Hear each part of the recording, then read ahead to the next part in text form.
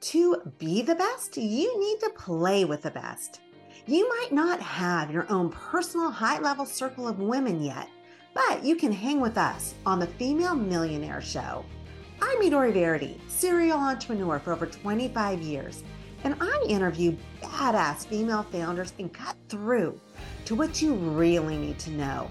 So in 20 minutes, you have what can take years to learn. If you're wanting to play bigger, come play with us. Join the female entrepreneur revolution today. Cheers. We are here with a super cool woman who is disrupting the art world. We are going to hear all about how Kendall Warson has done this. She is the CEO and co-founder of Cohort, and that is a social marketplace connecting artists and the next generation of collectors. She started out working for a really cool company called Wonder Spaces. If you have ever seen those places where you can go and you can see art that is, classic art that is filling up an entire room and it's moving around you and you are kind of immersed with it, that is what Kendall did. And so now she has evolved, has her own company, and is helping artists and purchasers come together and have a whole new experience with the art world. So welcome to the show. And I didn't even mention that you come from you've done amazing things. You come from a fashion background, working for Marc Jacobs, Diane von Furstenberg. But talk to us a little bit more about, I mentioned the word disruptor. Talk to us a little bit about how that's evolved and how you came to realize we need to change this whole way of purchasing art. Yeah, absolutely. Thank you so much for having me here today, Midori. It's awesome. So as you mentioned, I was at Wonder Spaces. I had never worked in the art world before. All of a sudden I'm tasked with going out into the art world and finding artists, convincing them to let us license their work, curating these shows. We're getting hundreds of thousands of people coming to experience their work. It's a huge success.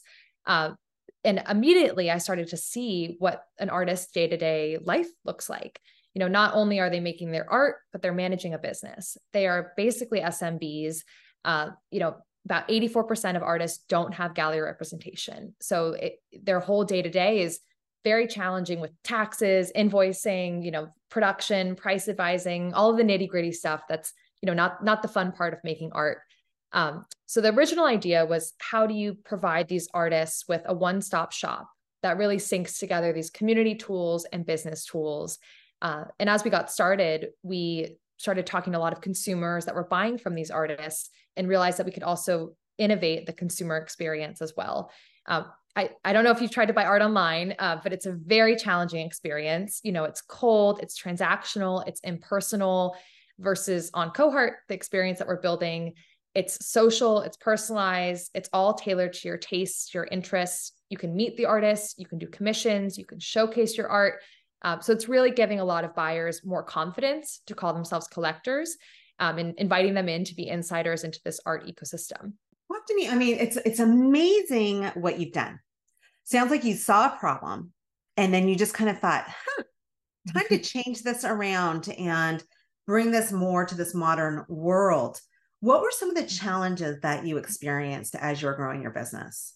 It's every day is a different mountain to climb. But I think that, to your point, having insider access to a market, but more of an outsider perspective on where the opportunity is the foundational piece. Like, you need to have some type of insight and feel motivated, and enough to believe that you are the person that can solve this and that someone's going to do it, right? Unless you step up. So for us, that's made getting over the challenges much easier.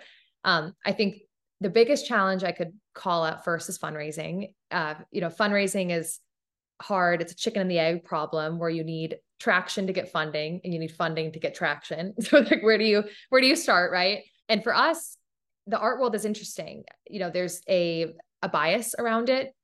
This age-old idea that artists aren't business people, but I would almost argue business people don't understand the art world.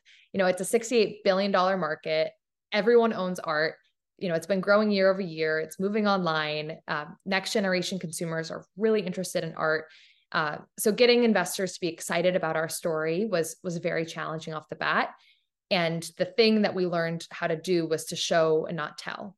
So focus on traction, get out there, start to make sales, get users to be excited about your product, showcase that excitement, showcase that, the funding is going to get you to that next milestone to grow bigger, to tackle the next opportunity.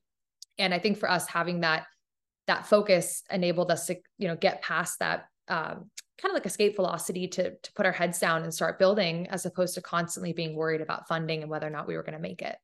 The funding world, man, that is a tough one. But so you told me before we hit record that you have partnered with an influencer. So talk to us a little bit about that journey. Who's this influencer and how are you positioning yourself with this person to grow the brand? Yeah. So the influencer is Paris Hilton, which we're really excited about. We brought on a phenomenal cap table of seed stage investors. And, anytime someone invites me to a conference, I go and I try to show up. And we were able to meet someone that was managing her fund. And she's really passionate about investing in female-owned businesses and startups, very interested in the creative sector and sort of the future of next generation consumer media. And so for us, the way we're trying to position art discovery is under this umbrella of pop culture and tastemakers that we might already associate with.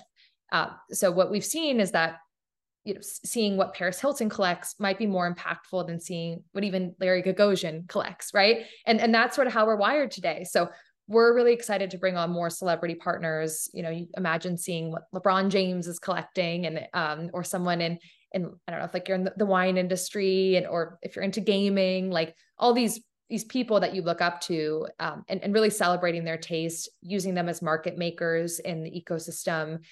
It creates a sense of scarcity for consumers. It creates a sense of community. It creates a sense of connection.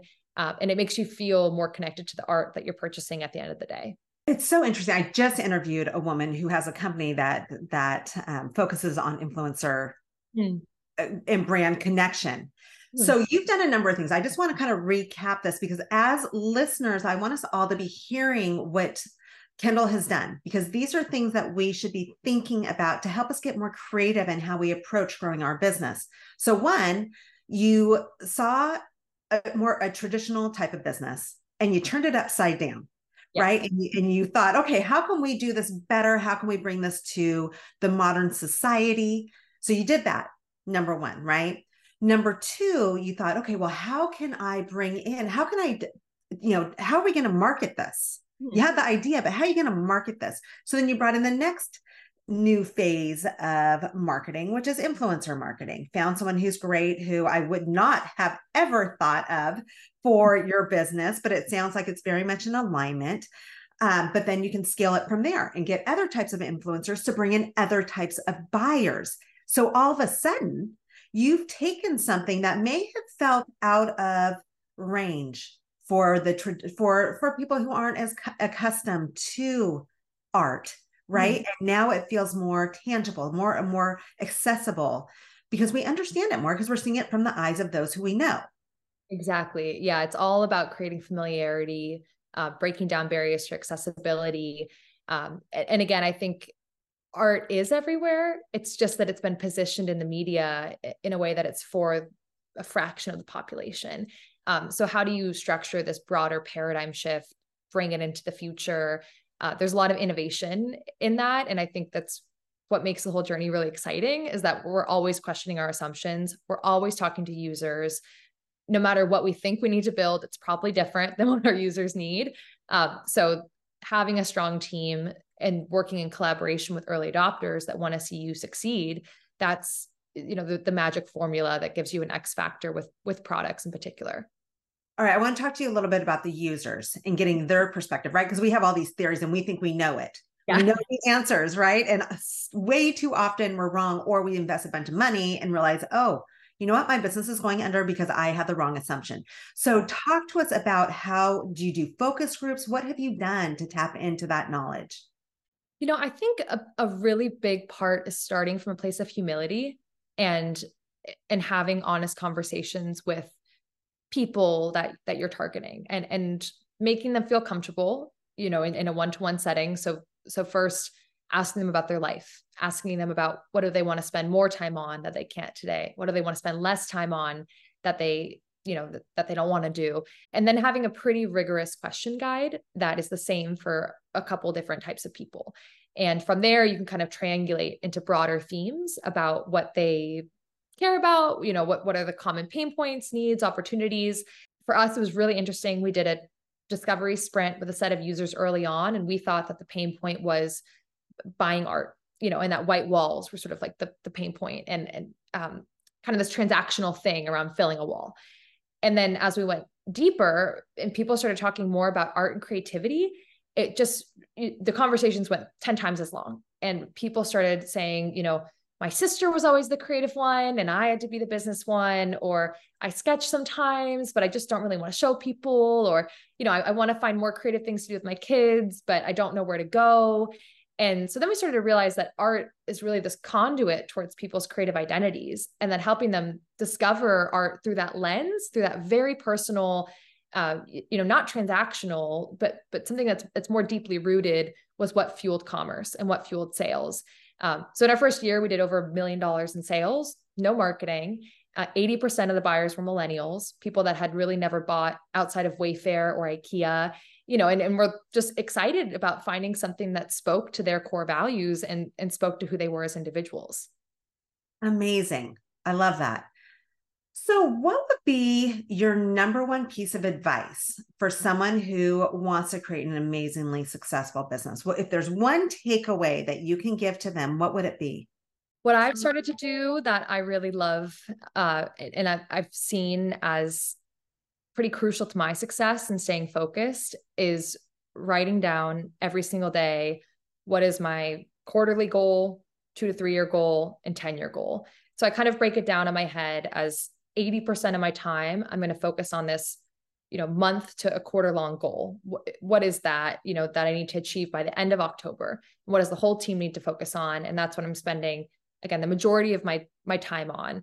I'm not super focused about what's not important right now, because it's like, it doesn't matter if I don't get to the next step. And then there's the 15% of my time, which is plotting out the next 2 to 3 years, which I actually think is really important, because things like culture or your executive leadership skills, your board development, how you're measuring KPIs, all of that can really sneak up on you if you don't, nurture it when you're building the company. Even like, do we have an office? Are we remote? Those types of questions are really important to have early on. So I always have a goal, for that 2 to 3 year mark as well. And then the 10-year goal, that's the fun one. That's like, what does the world look like after I've had my impact on it? And I write, the same goal down for each 3 category sector 7 times a day. And I keep it in a journal with me everywhere I go. And it just gives me peace of mind to stay very focused on now, next, and later, and to feel really inspired about the broader impact that, I want to have on the world. And I think at the end of the day, as an entrepreneur, that's all you can ask for, right? That you're on a journey, and that you're learning, and that you're growing, and that you're with yourself along the way, and that you're checking in. So I would recommend that for anyone that's looking to either expand their idea, get something off the ground, or grow it to the next level. I'm all about goals, Fuel the Fire. We talk about goals all the time. And one of the big things that we say is it's about the path. It's about the journey, right? Yes, we have our goals. Sometimes we hit them, sometimes we don't, but it's really about the journey and creating the processes and the systems and refining those to help you get there. And so I love what you're talking about, but I love how you consistently write it out to stay focused. And that is such a psychological power tool. Yeah. As entrepreneurs, we all know we can be taken in a million directions and get taken off our path so easily, but by writing it down consistently, it's such a powerful tool. So thank you for sharing that. Okay, Kendall. So for all of those artists who are listening in and those who want to buy art, where can they go to find out more about what you have going on? You can head straight to our website, coheart.com, and sign up for our beta. We just launched on Android yesterday. So planning on launching out of beta at the end of the year. And you can join us as an early adopter on iOS or Android, give feedback, connect with me and our community manager to get your storefront set up if you're an artist. And there's going to be a lot of exciting updates in the coming months as we again get more influencers on board, launch new features. So we would love to have you, join us and share your thoughts. Thank you so much. I'm excited to see where your company goes because I know it's just going to go so far and disrupt even more. So thank you for being here and sharing your journey and all your fabulous tips with our audience. Absolutely. Thank you for having me.